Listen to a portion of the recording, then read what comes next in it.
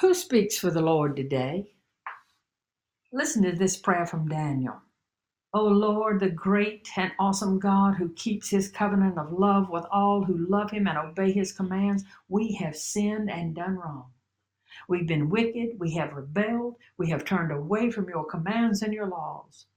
We've not listened to your servants, the prophets, who spoke in your name to our kings, our princes, our fathers, and to all the people of the land.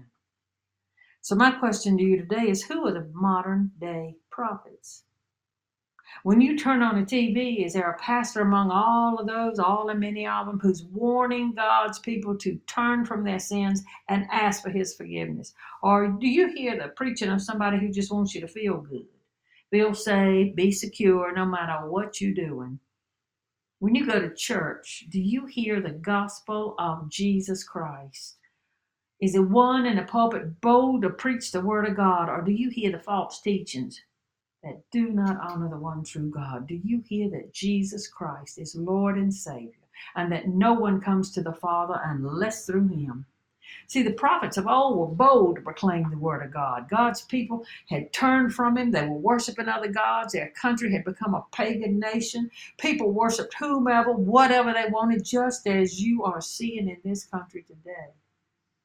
And I'm telling you, woe be unto us to worship any God other than the God of Abraham, Isaac, and Jacob, the God who gave to us his son, Jesus Christ. Ephesians chapter 6, Paul wrote, pray for me, that whenever I open my mouth, words may be given to me, so that I will fearlessly make known the mystery of the gospel, for which I am an ambassador in chains.